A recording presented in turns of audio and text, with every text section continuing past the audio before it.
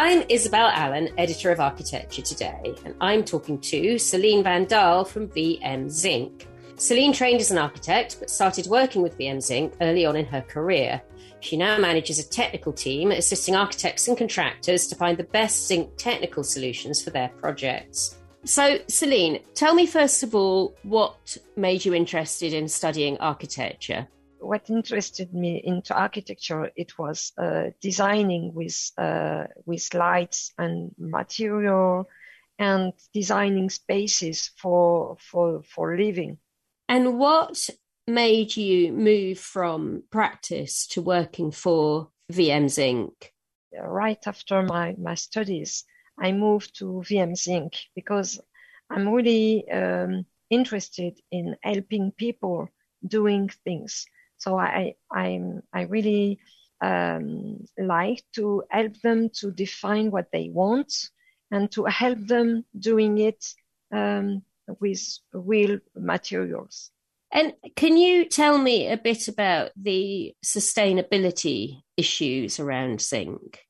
Zinc doesn't need so much energy to produce like aluminium, for example.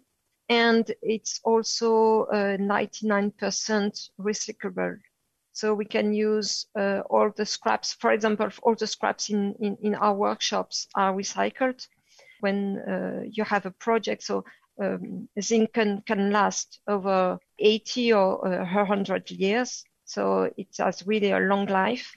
And when you remove it from the buildings, you can again recycle it, not in building products, but we have many other applications like paints, like galvanization.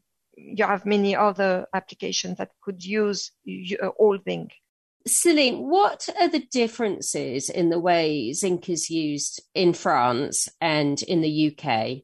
Well, in France, in cities like Paris, you have a traditional of zinc with traditional roofs and ornaments. So it could have a traditional image. But in London or other parts of France, for example, in all other countries, zinc, as it is a metal and as it is a malleable material, can be used on really specific shapes. Meaning that when an architect would like to design a building with really modern shapes, zinc could have an answer to that.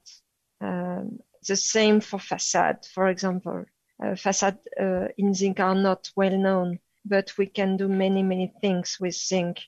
Architects could draw or design a specific product for their facade, also with specific colors. And we can work with that and find the best way to have an aesthetic really near to what they expect at the beginning.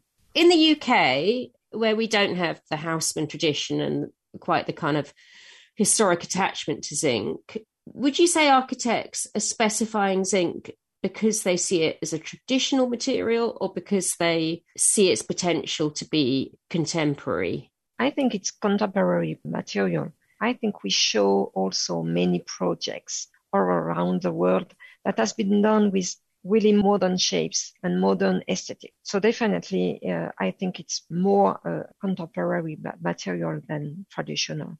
And if I asked you to point to one building in the world where you think zinc has been used really well and which gets you really excited, what would that be? It was a project named Old Parkland Campus in Texas, Dallas. It was designed by Dalglish, Gilpin Paxton Architects, and it was mixing traditional ornaments and new facade products. So we designed specific products to be easy to install and by people who do not have many competencies in zinc. Celine Van Daal, thank you so much for talking to me today. You've been listening to Women Who Shape the City, produced by Architecture Today in partnership with VM Zinc, shaping cities since 1837. Find out more at vmzinc.co.uk.